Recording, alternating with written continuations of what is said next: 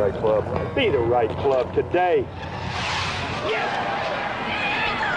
Johnny, that's better than most. How about in? That is better than most.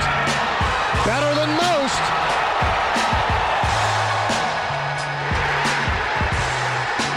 Expect anything different? Ladies and gentlemen, welcome back to the No Laying Up podcast. Solly here. Got a great interview with you with Sahith Theegala. Learned how to pronounce that also, which we talk about on the back half of this episode. Wanted to do this after the Waste Management when he made his epic run that event, but we kind of slipped away from us for a couple months, but we got it done, and we talked a lot about that week, why it was so special to him, and went into it in pretty great detail. Great interview.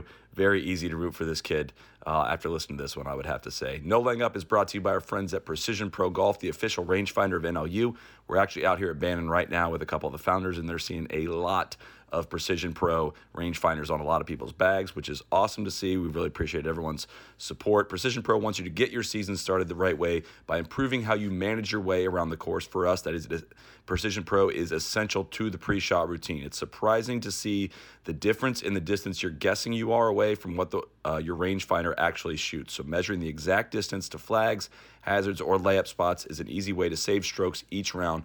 Precision Pro Golf wants to make sure that improving your game is the only thing on your mind. They've got industry-leading customer service and lifetime battery replacements. You know that Precision Pro always has your back. So this golf season, take the next steps and upgrade your pre-shot routine by adding Precision Pro to your bag. Head to your local Dick's Sporting Goods or Golf Galaxy to see the rangefinders, or go to precisionprogolf.com and save $20 with code NOLAYINGUP, all one word. Again, code NOLAYINGUP to save $20 at precisionprogolf.com. Dial in your distances and take stress out of your game with Precision Pro Golf. Let's get to Sahith Theegala. So we're sitting here in April now. Does Waste Management feel like about a year ago now? Does it feel like last week? Does it feel like 2 months ago? What does it feel like? Man, it honestly feels like it just happened still. Like, everything's moved so quickly recently that I don't even know what day it is sometimes. Like, even yesterday we're out at dinner and having dinner with Bo and his caddy Dave and my caddy Carl, and I was like, I had no idea what day it was. They were like, oh, it's a Tuesday night. I was like, oh, okay, great. But yeah, it feels like time's moved really fast, and literally feel like it just happened, even though it was I don't even know. Was it 2 months ago now? Over 2 months ago now. We're sitting here recording this. We're recording this Wednesday before Zurich tees off. It's going to come out next week. But what has life been like, for you since then? I think it felt like a very quick adaptation from golf fans into your a quick investment into your success in that week. And I'm just wondering what the last few months have been like since then. Man, it's been so cool. Like, I'd never thought that I'd be in a situation like I am right now. Like, obviously blessed on the golf side to have my card this year and all that, but also just like the overwhelming support of all the fans. Like, it's incredible how many people come up to me at every event and they're like, dude, your story is so great. Like, thanks for being an inspiration. Thanks for being an easy dude to root for. And I'm like, man, thanks guys. Like, I'm honestly just playing golf and it was more a testament to how my parents raised me and the job they did, but it's been really cool. And again, it's happened so fast. And I was just talking to my brother. I've been home at my house, at my parents' house in LA. I've been there 7 days in 2022, and we're almost done with April. So just been on the road the whole time. Is that where you live then, full time? Yeah. So I was going to move out. I was talking to my parents about moving out right after graduating college, which I did in May 2020. But obviously it was mid-pandemic and it was a whole mess. So, and I love LA, so was really in a rush to get out. So yeah, I'm still living there till, I guess, officially last week. I moved in with a couple buddies in the Woodlands, Texas, but I'm still going to stay in LA as much as I can. I love being near my family and my friends, and my whole team is over there too. So, but yeah, I guess officially I've moved to the Woodlands as of 10 days ago. So if you've been on the road that much, you haven't played every single week, on tour since Waste Management, right? So what do you do? Where are you on the road in an off week? So the first week was Sony, and we haven't done a family vacation in, I don't even know, 7 years or something like that. We do a good job of going on trips for Thanksgiving, but just driving to national parks and stuff. But like a real vacation we didn't do. So we went to Maui the week before. So we pretty much started the new year we had 2 days of the new year at home and then started the new year in Maui pretty much. So, and then I was going to play 4 in a row on the West Coast, but luckily I got a sponsor invite to Waste and then Riv. So that was 6 weeks in a row. I had an off week after Riv, but I only spent 2 or 3 days of it at home. I went down to San Diego and played some golf with some buddies. And then that was the week of the Honda. So I took that week off. And then I ended up going to Florida a couple days early. So I was only home for 3 days there. And then I had 5 weeks in a row again. It was kind of unplanned.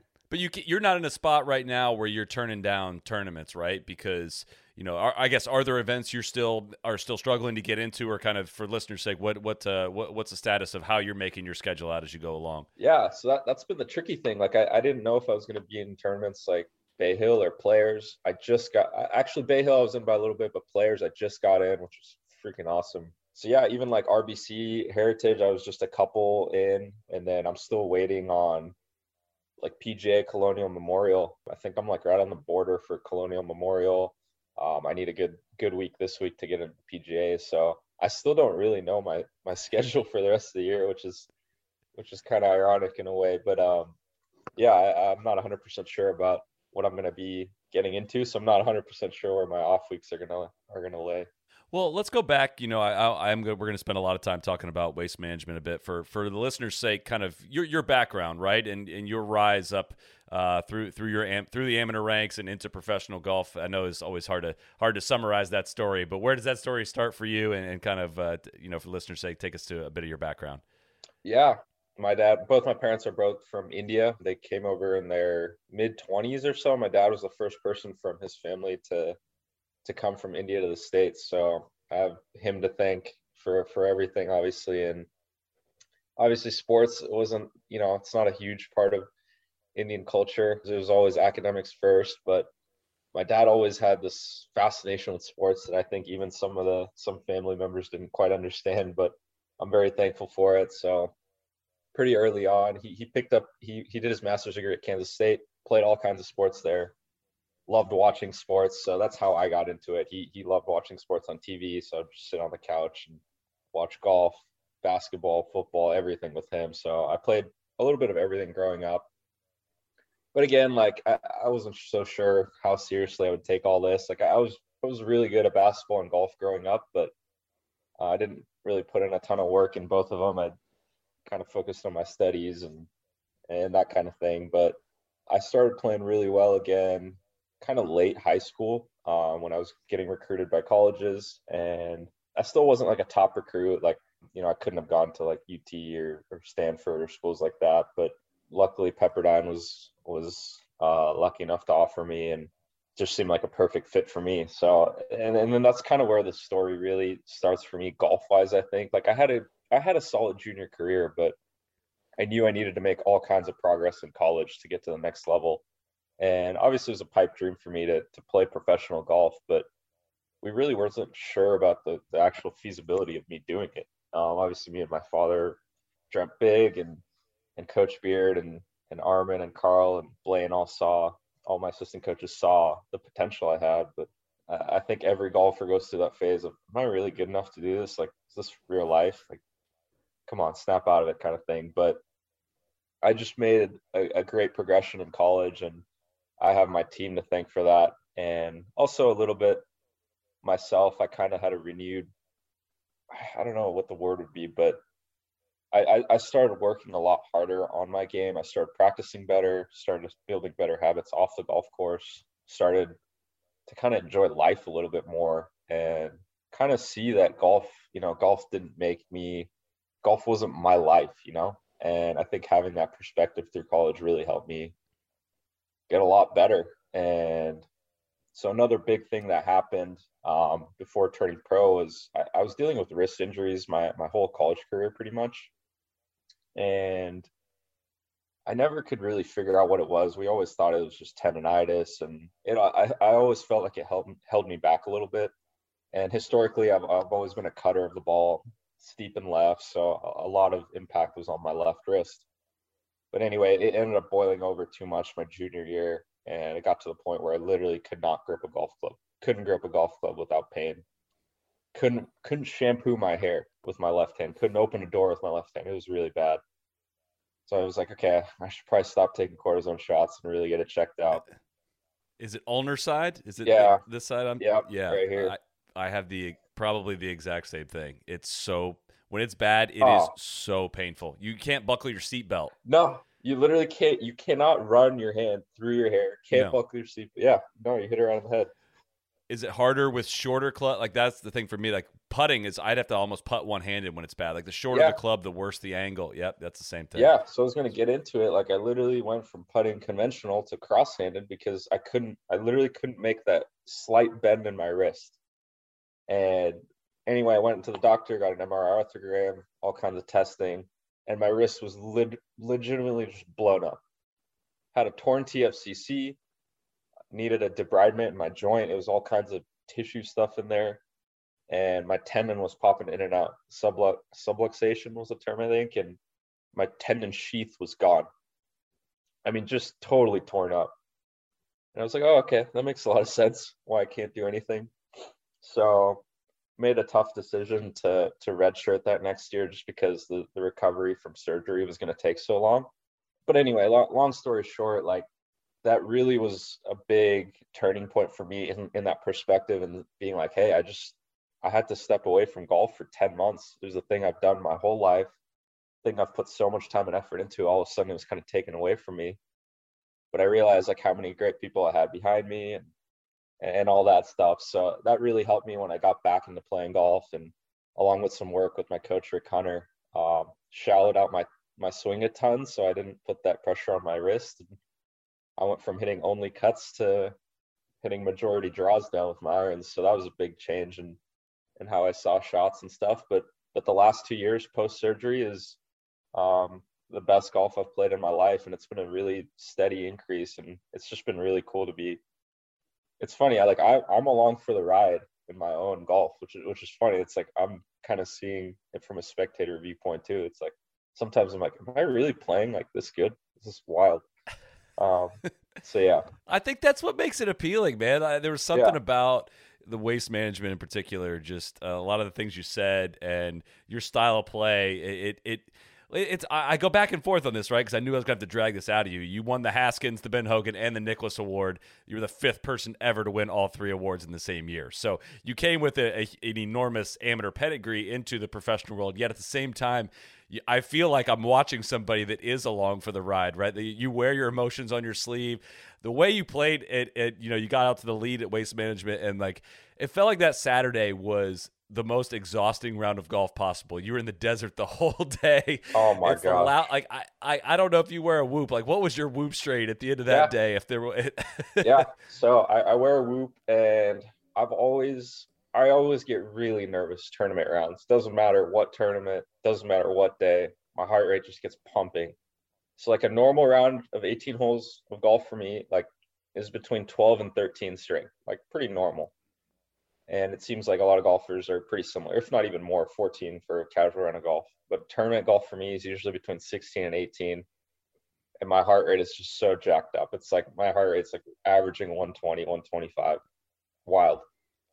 But Saturday at Waste Management, 20.7 strain with hitting the normal amount of balls I do. Didn't do any extra practice, no extra workout, nothing like that. 20.7, and then Sunday was 20.5.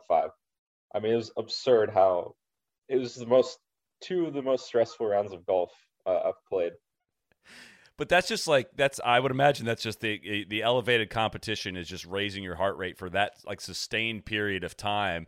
And it's kind of hard. It's like that's where I struggle with it. I'm trying to grasp the understanding of where fatigue comes from in golf, right? Because like I can walk 18 holes and be totally fine and not be fatigued. Yet if it's competition, it's a whole different drain.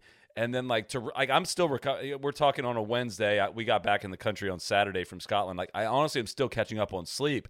And like how you guys roll that week to week is like when you're talking about being on the road every week. Granted, I'm 35. You're young, but like it's got to be like I struggle to describe fatigue in golf. I'm wondering if you can kind of help me with that. No, you hit it spot on right there. It's like, while I feel like I can speak for a lot of players, like while we're on the golf course, there's just a little bit of adrenaline, a little bit of extra focus that you put in where the fatigue you don't really feel. So like on the golf course, I think it's all good for most of the guys out here. It's mostly off the golf course. It's like, getting up in the morning, going through a little workout, stuff like that. You just don't want to do because you're tired. And then for me personally, like obviously it's allergy season now and allergies have been pretty bad, but like the instant I'm done, I putt in on 18, my allergies kick in, and and I have to attribute it to like I lose, once I've stopped focusing, once the adrenaline starts wearing off, kicks in immediately, and that's usually how it is for the fatigue part with me too. I'll be sitting down at dinner on a Saturday and I'll be like, man, like I don't know what happened. Like all of a sudden I'm just so tired. I think a lot of guys have their own way to kind of deal with it, and for me, obviously my rookie year and still learning every step of the way, but like I've been taking Mondays so easy because in the fall I was like, dude, this is like freaking awesome. I get the best golf course to practice on. I can do whatever I want on Mondays. Now I'm like a straight zombie on Mondays. Get a little workout in, relax as much as possible, let the body recover. Go get some work done on my back and all the little stuff. So it is tiring, but like every time I think about that, I talk to my caddy Carl. It's like it's a pretty good problem to have, right? Like it's a pretty good problem to have. That makes a lot of sense of like, gosh, I could be out at blah, blah, blah course playing right now, but I'm just sitting at home hanging out. But like you do have to manage that. That's something that, for sure. For someone that's on the up and up like you are and hasn't gone through all these experiences yet, I'm sure it's a tough. I hear from people that play the Masters the first time are like 18 Monday, 18 Tuesday, 18. And you're like, why did I do that? Looking back at it, but you're like, I could go play Augusta right now. Yeah. A quick break here to check in with our friends at Whoop, the personalized digital fitness and health coach and official fitness wearable of the PGA and LPGA tours. You can monitor your sleep, training, recovery, and health with personalized recommendations and coaching feedback from Whoop. I got to say, I'm not appreciating the messages I'm getting out here at Bandon saying you're overstraining yourself and not getting enough sleep. Maybe have a few less drinks. Your recovery is going to be better. I understand that, but it is super helpful to kind of help you track what your body is doing and understand the decisions you're making every single day are affecting how your body is recovering and why you maybe have a day where you can't move very well. There's probably a very good reason. Whoop helps you with that. The all-new Whoop 4.0 is smaller, smarter, and designed with biometric tracking, skin temperature, blood oxygen, and more. It's got a new smart alarm designed to wake you up and feeling refreshed and ready to take on the day. And right now, the all-new waterproof device is free when you sign up for a Whoop 4.0 membership. For any new members, if you have 6 months left of membership on your account, you can upgrade now and get the 4.0 for free. And right now, Whoop is offering 15% off when you use code NLU15 at checkout. Go to whoop.com, that's WHOOP.com, enter code NLU15 at checkout to save 15%. Let's get back to Sahith Theegala. Going back, so the waste management was not your first time in contention for, not as many people are watching golf, I know, in the fall, but you were in great position at the Sanderson on the back nine. It looked like your tournament to lose. What did you learn from that situation? What was that disappointment like? And did it feel different being in contention of a tour event versus other golf you've played? So like leading up into that, it was pretty wild. Like the year before I was lucky enough to get 5 starts on tour, plus qualified for the US Open and then some starts on Korn Ferry. I actually Monday qualified into 3 of them, but it was like the best golf I've played. And I felt like I was playing my best golf throughout that whole year. And I was like finishing like 30th, like a couple top 25s on Korn Ferry, had a good finish at Memorial, came in like 30th, but like, nothing great. Like anyone looking at it is like, oh, he's just playing, whatever, average golf. But for me, it was like, wow, I'm playing really well. And then it all clicked Korn Ferry finals. Those last 2 weeks of Korn Ferry finals, it was probably the best 2 events I've ever played in my life. And I came in 4th and 6th there. And as far as even still looking back at it, those are the best 4 rounds of golf I've played in my life, I think, considering the situation, all that. So the first couple events of the fall series, I was just keeping that momentum from those Korn Ferry finals. And I was just striping. It was the best I ever hit the ball at Napa and Sanderson. And similar to Waste, like I don't even know what happened. I shot 8 under the first day at Sanderson. It's like, whoa, I'm leading in a PGA Tour event. This is sick. And I literally played in my opinion, flawless golf for 63 holes at Sanderson. And I don't know what it was, but I made a great par save on 9, the final round on Sunday at Sanderson. And I don't know what it was. Maybe I just didn't take an extra moment to kind of refocus and let myself just keep playing golf. I felt myself getting a little bit nervous, and obviously seeing a leaderboard behind 9, I had the lead on a back 9 on a Sunday on tour, where 6 weeks ago I had 0 status. I don't know. I just hit 2 5-yard pushes with 7 irons back to back, and hit it in the green side bunker on 10, and hit it on the bank of the water on 11, and kicked in. And all of a sudden I'm 3 back. And it's like, man, that happened quick.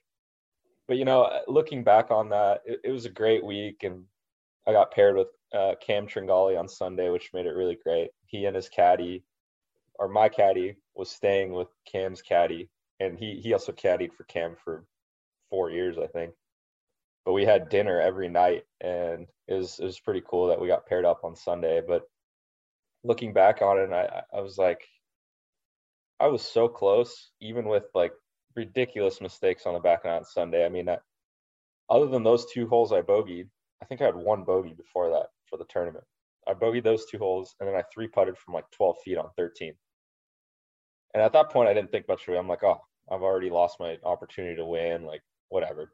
Like, just try and run the tables coming in. But then I realized like how big of a difference it is from finishing. I finished 8th versus finishing 3rd or 4th if I was a shot better. And I don't know, just the whole experience. Like, I learned that obviously you're not in that many positions to win at the highest level. And when you're in a position, like, got to go for the win. And I felt like I did go for the win there. But also learning that, I can't just be throwing away shots. Like I missed like a 3-footer on 11 because I was pissed I didn't chip it in for birdie, and and just stuff like that. But yeah, looking back at it, it was a little bit of both, because I was like, I played so well that I don't know, it's not like a sustainable thing to hit it that well and stuff like that. But at the same time, it's like, dude, this was my 2nd PGA Tour event ever as a rookie with my card, and I was leading after 54 holes. I was leading every step of the way, and that gave me so much confidence going forward. And the second time, obviously at Waste, I felt way better prepared for Sunday, and I think it showed. Like I honestly played way better at Sanderson versus I did at Waste, which is also pretty cool to look back and reflect on. But I was just able to manage it so much better at Waste. Like I honestly didn't get everything out of my game at Sanderson, and I still had the lead. So what's funny is like I still haven't watched the coverage from the final round at Sanderson. Haven't watched any shots. But yeah, I reflected on it, but I really didn't want to dwell on it too much because it hurt. Like, I was getting so many congratulatory messages, and I was like very thankful, obviously. But man, I was hurting that whole plane ride Sunday night to Vegas, and honestly maybe let it affect me a little bit in Vegas too. And I missed the cut there, but it was definitely a bag of mixed emotions. Because I'm like a closet competitive guy. I don't really show my competitiveness per se, but very competitive guy. It hurt for a while, and it still hurts to talk about now. So it's 7 months after. But it felt like, kind of where I want to start with that is it felt like a great learning experience, one, because what you didn't have perfect stuff on the weekend at Waste, but it felt like every time you gave a shot or 2 back, it was kind of like, okay, that's the end. That's the Theegala story this week. No, bang, birdie on blah, blah, blah, birdie on blah, blah, blah. You just kept coming back. And it felt like, as someone that I think I had a bet on you to win Sanderson, but I'm fine. I'm fine with it too. I haven't watched the highlights either, but it felt like it was like almost immediate in terms of what you learned from that situation and how to play nervous. Because you're also talking about I can't imagine 2 more polar opposite playing experiences than like a fall event at Sanderson and one of the greatest cauldron of activity around you in Waste Management. So all the more reason to be more nervous at Waste, but I didn't feel like I was watching a nervous golfer that weekend. Yeah, that's funny you mentioned that, because the final round at Sanderson, there was a good crew out there, but I could still count how many people were out there following that final round. And it was a great atmosphere, and the people in Jackson were awesome. But there's, probably 300, 400, 500 people there versus I don't even know at Phoenix the final day. I mean, everywhere you look, there's people, right? And people in different positions too. They're standing up on the ground, sitting. I used to doubt those attendance numbers they would share, and I went one time, and I was like, I will never doubt that again. Like, it's a festival. It is unbelievable. It was absolutely incredible, and funny enough, it was like I remember a couple times where like I was in the desert on the right on 11, and I was like, there's so many people around my golf ball, and I was like, man, I better hit a good one here, else I'm just gonna let all these people down. And that's a thought like I would never have, obviously, right, without the people there. And sure enough, I like pulled off this crazy shot that was a little suspicious, but it's almost like the people egged me on. And I actually still have a video of that. Someone sent me a video of that over Instagram. It's like one of my favorite videos ever. I'll have to show you. But it was so insane. Like there's so many holes where I'm like talking over yardages with my caddy, and we're straight up yelling at each other. We're 2 feet away. Straight up yelling so that we hear each other correctly.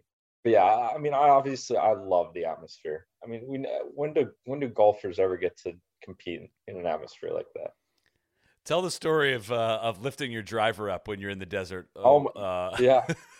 So that was on Saturday, on 11. I hit it 60 yards right out of the fairway. I was actually lucky that it was just in the flat of the desert, not in a bush. And I was so far right that I could hook it around the trees to get it on the green. Hook it around the trees instead of going left and down the fairway. And there was so many people. And unfortunately, I was like in a little low area, so it was going to be really hard to get a distance, and it's going to be hard for Carl to see where I was. But I was looking over club choices, and Carl's like, hey, I'm going to go get a yardage. Just stick your driver up so I can see you. And when he said that, I was like, oh, man, people are going to think I'm taking driver out and hitting this thing. I mean, there's so many people. It was wild. But I reached for the head cover, and there's a couple dudes standing next to me. He's like, he's hitting driver. He's hitting driver before I even pulled it out. So sure enough, I pull it out, and I for some reason, I don't know, it's just a moment. I looked around at everyone. I took like a full look around and then stuck the driver up. It's not like I just stuck the driver up. So I think that got them going a little bit more. So I stuck the driver up, but I can't see Carl, right? I can't see Carl at all. So I'm like, I have no idea if he's seen the driver or not. So I held it up for like 10, 15 seconds. Then I put it down and tried to jump and look at where Carl was, and I still didn't see him. So I stuck the driver up again, and the cheers were even louder this time. It was incredible. Is it easy to easy is not the word, but is it what's it like competing in that atmosphere, right? Because I think there's a certain noise level that if it gets to above a certain level, you're not distracted by the noise anymore. Is that accurate? 100%. Yeah, it's because it's so constant, right? Yeah, it's just like a constant buzz. The whole front nine, because you hear it from a distance on the front nine. The whole front nine, you have like a buzz in your ears, and it's almost fine. Like you just go ahead and hit, and then the back nine, it's like you kind of wait for the lull in the cheers, but there's people are still cheering, right? Kind of wait for the lull in the noise, and that's kind of what I had to do it on 11 in the desert there, because people aren't going to stop. They're drinking, having a good time, watching you hit these crazy shots. And it was funny on that hole. I hit the shot. It was over a little blind hill of desert, and I hit it and instinctively just started running after this ball. And people are going crazy, right? And they're running after me. And Carl was just had the bag on, trying to sprint through these people. I'm sure he knocked over a couple people with the bag, but yeah, the noise was insane, because Riv is my hometown event, LA, and a lot of people came out to support me there, and it was pretty loud, but not even 1/100th of the noise that was at Phoenix the week before. You had some interesting comments after that round Saturday in terms of, kind of flashing back again to what you're saying about kind of pinching yourself moments of, Yeah. the question was playing with Xander and Brooks today, did it feel like you belonged? And you kind of relayed like you still can't believe you're out there with it, which when we're watching on TV, we don't feel that, right? It's obvious to us that you belong at that point, but what are you kind of going through in that regard? Yeah, I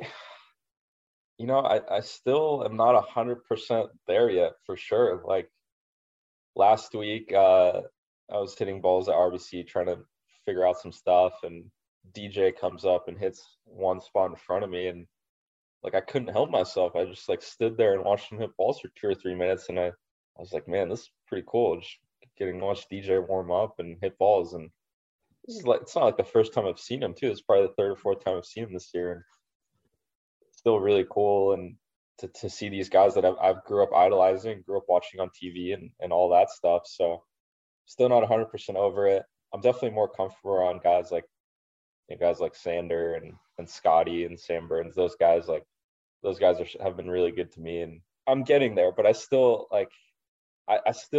mentally can't put myself up there with them. And obviously I have a long way to go. Like just getting started, and that was Waste was my closest, was my only top 7 finish. So still got a long way to go in that, in the results part of it too, but we're getting there, definitely getting there. It was funny, last week I saw Jay Haas, who's been incredible to me, and he's talked to me a few times, and I met him through Pepperdine and Coach Beard and my agency and Bill Haas. But he went out of his way last week to come say some encouraging words to me, and talked about Phoenix for a minute, and he was like, dude, you got it. Like I've seen a lot of young guys, and I can see the passion and how much you hated losing that week, and even something like that means so much to me. And like I walked over to Carl after, I'm like, dude, Jay Haas, just like, guy's a legend, and he just like talked to me for 5-10 minutes going out his way. So we're still getting there for sure. So, it might not be for a while, honestly, but we're definitely trending in the right direction. That's refreshing, though. I feel like at times we watch. It can feel like we're watching robots out there, and to kind of hear that kind of appreciation for it. So after that exhausting day Saturday, you're all over the place, managed a good score, but you gave a lot of credit to your caddy Carl on that day. What kind of impact did he have on you, and why did that day kind of stick out as far as him earning his pay, if you will? Yeah, I mean, to this day, in our short time working together, I think 17 events this year. That's definitely the day he's been awesome all year, but like that day he saved me so big. I got off to a really rough start. I made double on one of the easiest holes on the course on hole 2, and then the next hole actually hit 2 great shots, but I landed on the front fringe and ended up 3-putting for par, and I was so dejected. But I just remember standing on 4T, like Carl just saying, like, man, how cool is this? Like final group, on a Saturday with all these people cheering you on, like let's just have fun, man. And he does a great job, I think, of riding that line between just going out there and being an athlete and being a kid and enjoying it, versus like when it comes time to focus and really dial it in, he's as dialed in and focused in as it gets. So I was hitting it everywhere that day, and it was in the desert a lot, and he was telling people to move, and stuff that I'm not good at all yet. But I mean, he probably walked 20 miles that day trying to get distances for me, and just the whole time, like obviously he could tell that I was nervous and everything was kind of moving fast for me. So he kind of had it all dialed to slow me down, gave me food and reminded me to drink water, all the little stuff, right, that I'm not really thinking about because I'm just so wrapped up in the golf. And he's a Sherpa, I mean, he's doing more than just giving advice on clubs and things like that. Yeah. And one of the best parts of our relationship, I think, is like we don't really talk golf at all on the golf course. I think a lot of caddy players are that way, but like walking from like tee box to the fairway or fairway to the green, we're always talking about something else, whether it's other sports, basketball, what we're doing, what are, how's your girlfriend, talking about girls, whatever it is, right? So I think just kind of keeping that normalcy, even in a situation like that, was really big. So how well do you sleep on Saturday night? You're in the final group. You're shaking your head. For the podcast listeners out there, you're shaking your head very quickly. You're going to be paired up with Brooks and Scotty Scheffler. What's Saturday night like? Funny enough, Friday night I actually slept great because I slept great Saturday night. And I slept great Friday night going to Saturday at Sanderson too. Because I was like, oh, 2 more days, right? But at Sanderson Saturday night, eating was fine. I ate great Saturday, ate great Sunday morning, but couldn't sleep. Slept in like 20, 30-minute increments. Probably got a total of 3 hours of sleep that day before Sanderson. And then waste management, I tried to be better about it. I was staying at a house with some buddies and stuff, so I thought it would be more relaxed. No, same thing. Even though I was a little bit more at peace with my situation at waste, I still probably got 3 hours of sleep, and that's with staying in bed for 11 hours. I mean, I literally could not sleep. So I'll probably have to figure something out for next time I'm in that situation. But yeah, got no sleep. Couldn't even do a workout. I was just, and the Sunday at Waste, I couldn't eat either. I couldn't eat breakfast. So I was hitting balls on the range. I think someone took a picture of it, but I was hitting balls on the range, and my trainer, Josh, was with me. And all of a sudden, I got like the straight up shakes, because I didn't eat anything. It's like Josh ran to player dining, just grabbed a giant plate of like croissants, danishes, fruit, and brought him to the range. And like 30 minutes before my tee time, just scarfing fruit and desserts. And it was pretty funny. But yeah, I really struggled to do normal stuff. Kind of funny looking back on it. No, that makes total sense. It makes way more sense than just being able to sit there and handle all that. So I don't know if this is the point where we fast forward to, you come off birdie on 15, you make a par on 16, and you stand up on 17. You're tied for the lead. What you kind of have the ball in your hands, kind of Michael Jordan style of you're dictating how this tournament's going to end. Describe all the considerations that go into, the situation you're in there and the shot you're about to hit on 17. Just kind of some backstory. In my whole life, I've really struggled with long clubs. Like, I've never been a great long arm player, never been a good wood, and my driver's historically always been my worst club.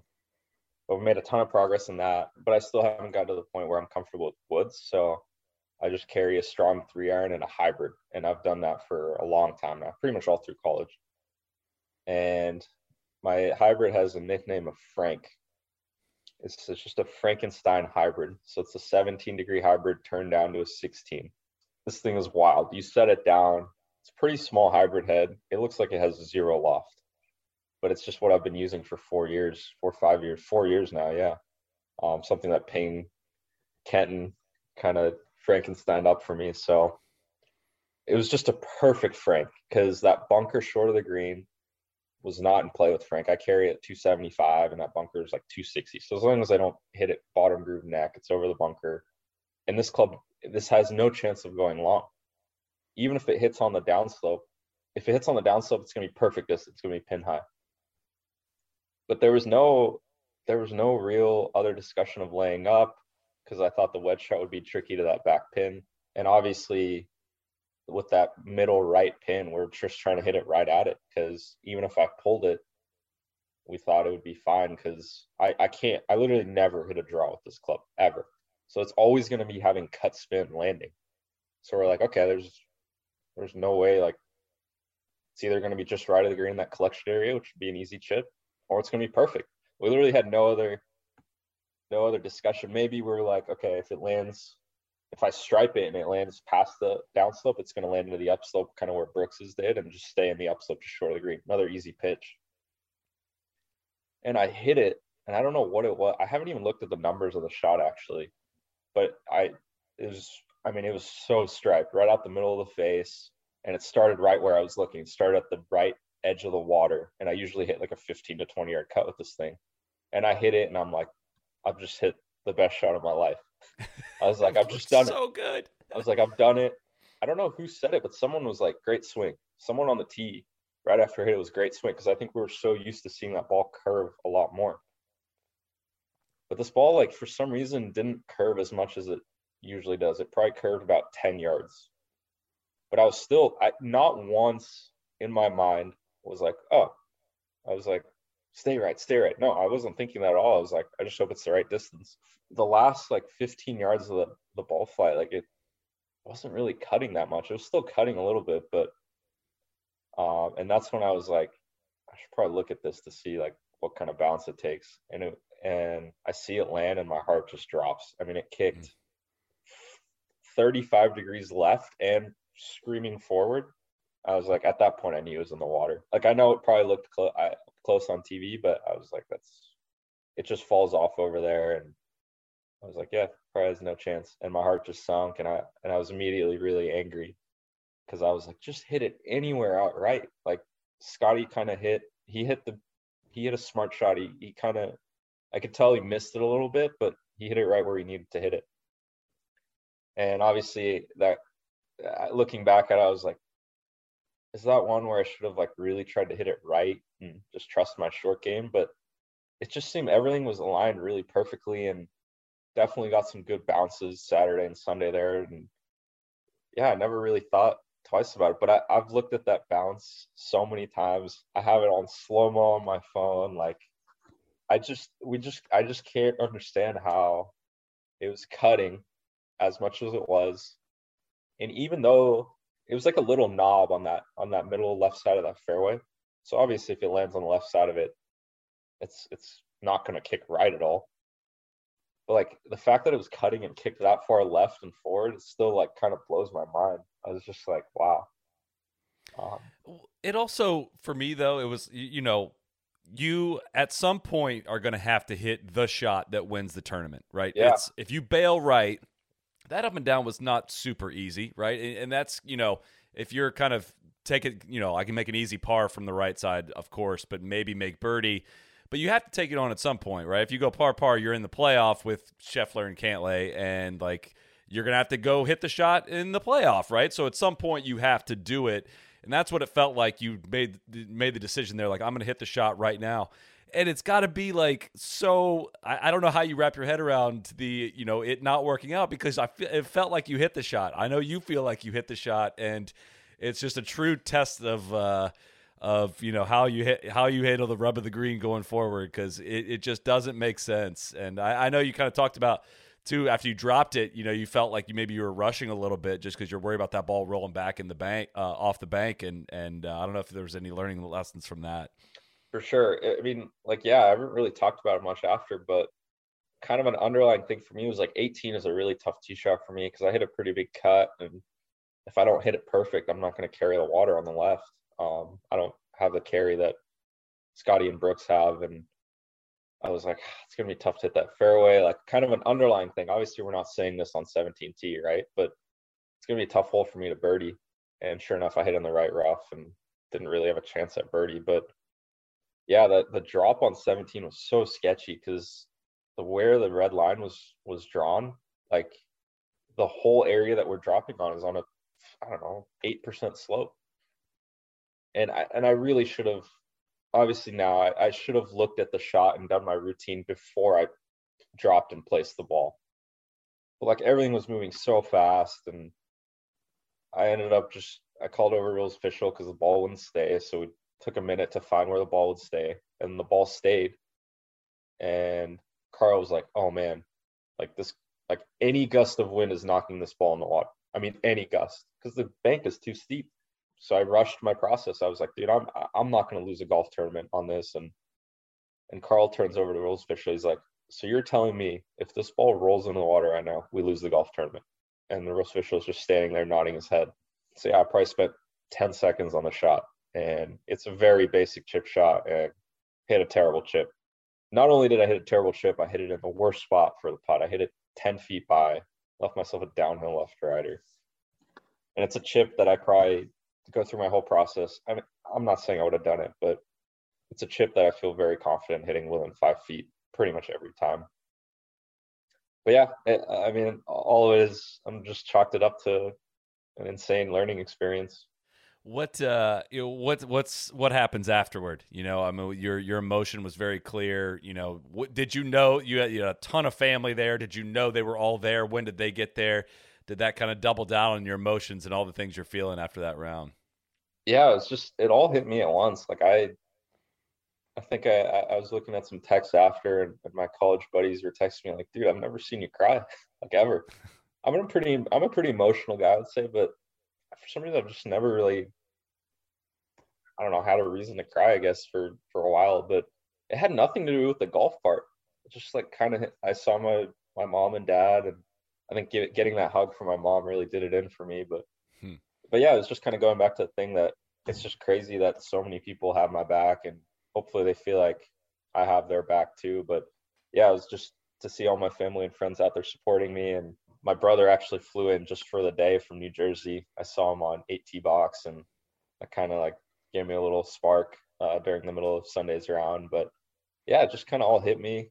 I still don't even know if I have a true reason for it, but I guess I don't need to give a reason for it, right? Just kind of emotions took over. And I mean, you look at those strain numbers, that makes a lot of sense, right? I mean, if you're exhausted, like it's the more tired I am, the ease, like, you know, you could show me a sappy scene from The Office and I'll start crying. Like it all made sense. And as a golf fan, I think I said something about this on Twitter too. It was just like, man, that was refreshing, like to see that from a competitor. And I felt like it was endearing, and it felt like, man, the hours I just spent watching this golf tournament were really worth it. You know, I was personally pulling for you, and that's part of the like golf and sports in general is like it's not always going to work out great. And I don't know. I was invested in it. It felt like the fans were too. I know there were chants of your name and stuff in 16 and stuff. I mean, it felt like you recognized that there was a groundswell of support.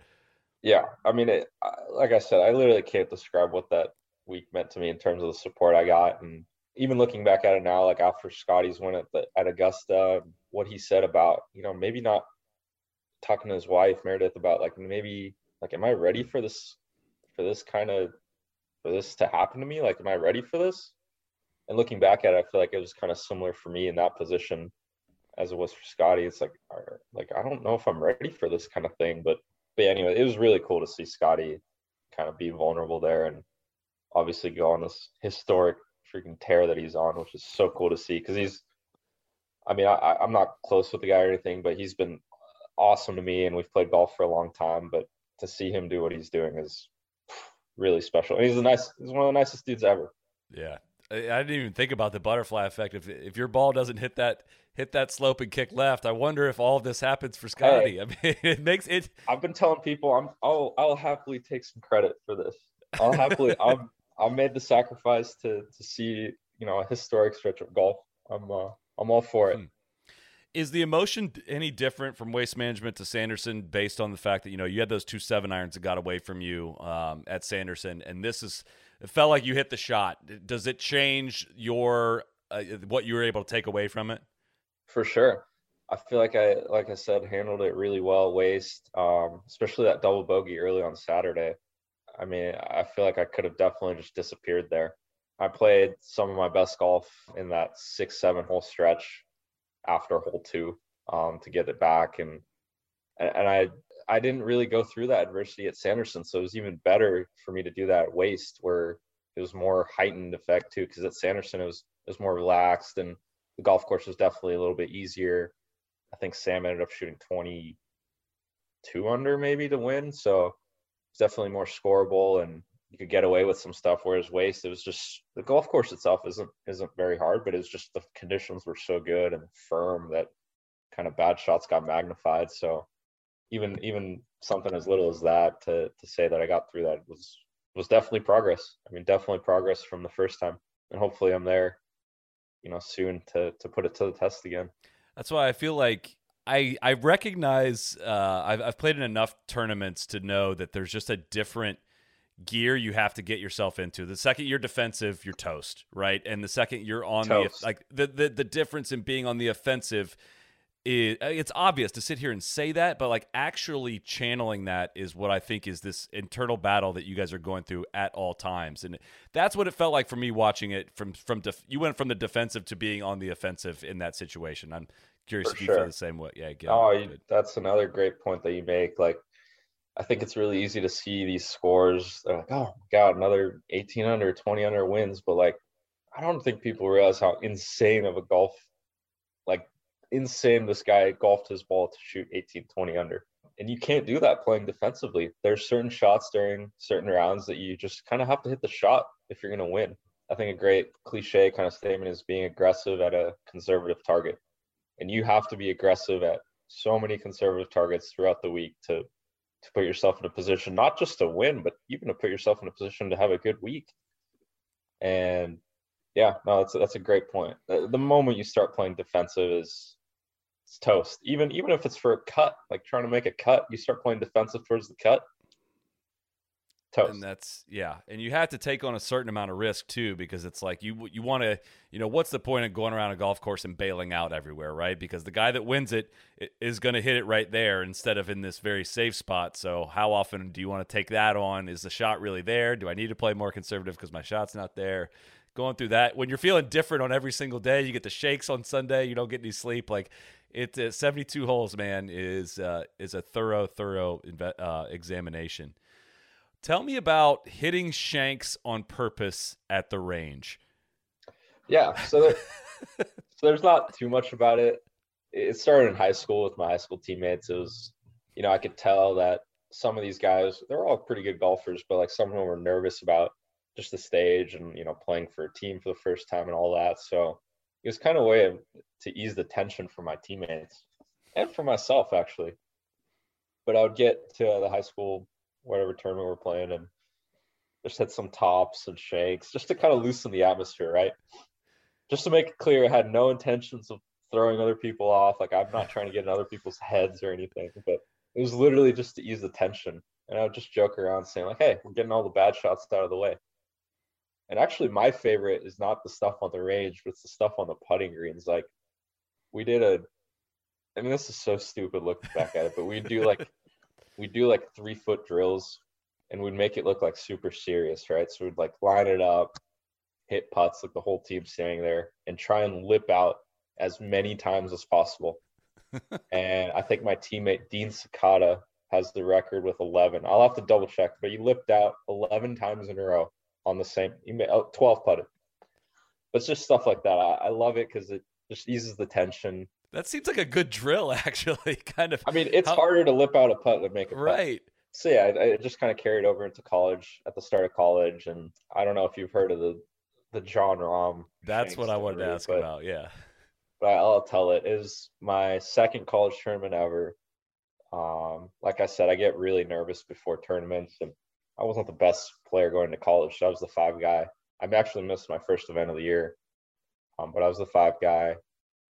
Like super nervous, big event, a lot of good teams. And typical college golf, we have one stall for 5 guys trying to warm up, and there's 20 teams there on a small range.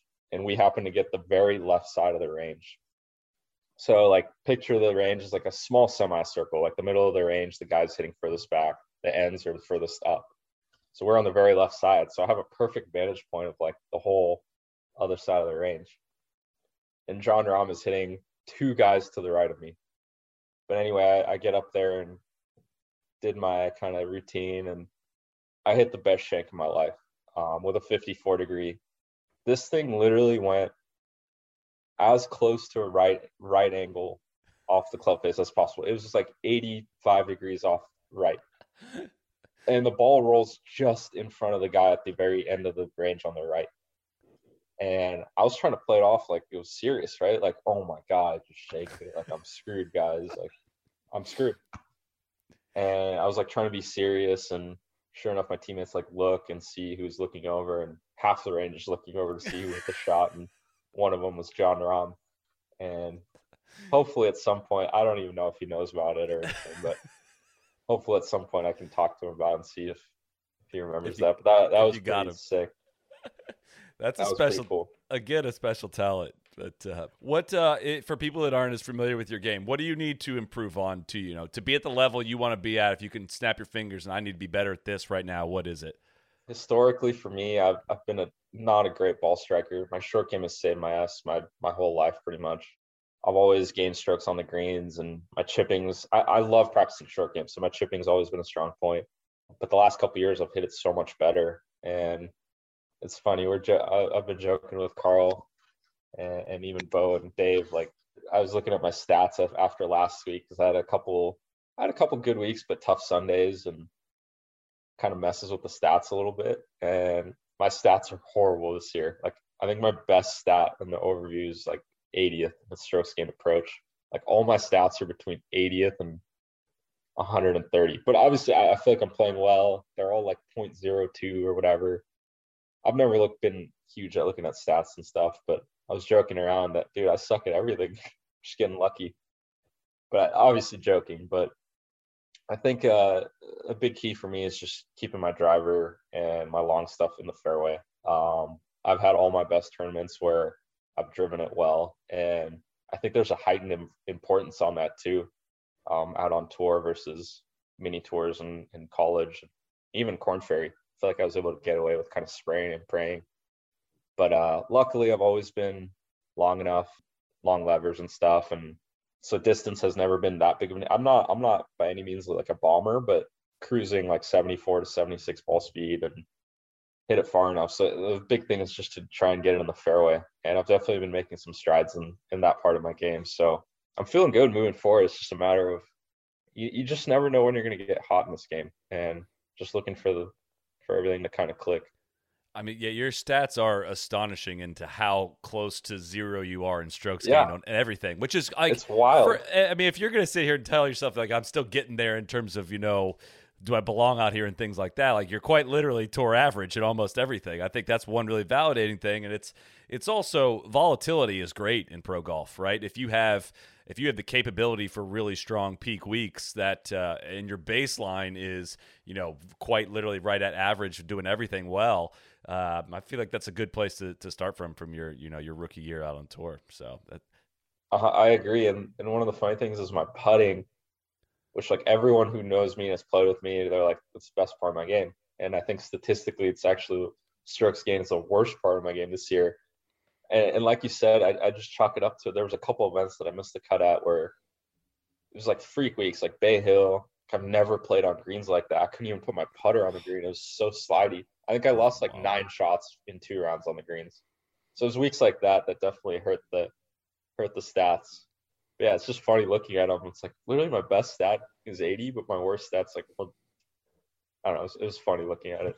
Yeah, you can get lost in the sauce a little bit there, but it's also it's got to be, you can kind of come home from certain weeks and be like, dude, that those greens were not great for me. Maybe that's not a course I'll have on my rotation, blah blah blah, and kind of throw them out as well. So, actually, last question. I read this in your transcript, and it does not work when you read it out loud because it's literally a phonetic thing. Sahith or Sahith? Because I've heard it either way. So actually, neither. Oh God, it's Sahith. Sahith. Okay. Yeah. They don't say that on TV. The first one was close. I know they don't, and I've said it so many times, but it's okay. I'm honestly, like, the whole name thing, it was my fault because early on, I would say Sahith, but nobody could get it. They'd just say Sahith. So to save trouble, and for me, I'm like, I'm done dealing with that. I was like, yeah, I'm Sahith. So I introduced myself as that till I was like in high school. And then I was like, oh shoot, I should probably try and fix it. Like, it hasn't caught on that well. Oh, but I don't feel as bad. If you're saying that, then I don't feel nearly as bad for getting it was 100% my my parents were like, what are you saying? Yeah, Sahith. You got Sahith. All right, now we got it. Now the golf fans have it. So, all right, we're gonna let you go, man. It's gonna be awkward if we release this next week and you and Bo go out and win this weekend. I didn't ask you about it, but I got a sneaky feeling about you guys this week. So we got some good vibes for sure. We got some good vibes. I feel really good about this week. Bo's the man, and we've both been on the upswing. So I love it. Well, best of luck this week. Thanks a ton for. I'm glad we finally made this happen. I know we wanted to do this right after Waste, but I know that you had a lot going on. You're a very busy guy, so thanks for making the time, and we'll definitely do it sometime in the future. Thanks, Sully, for sure. Love to be back on. Be the right club. Be the right club today. Yes. Johnny, that's better than most. How about in? That is better than most. Better than most!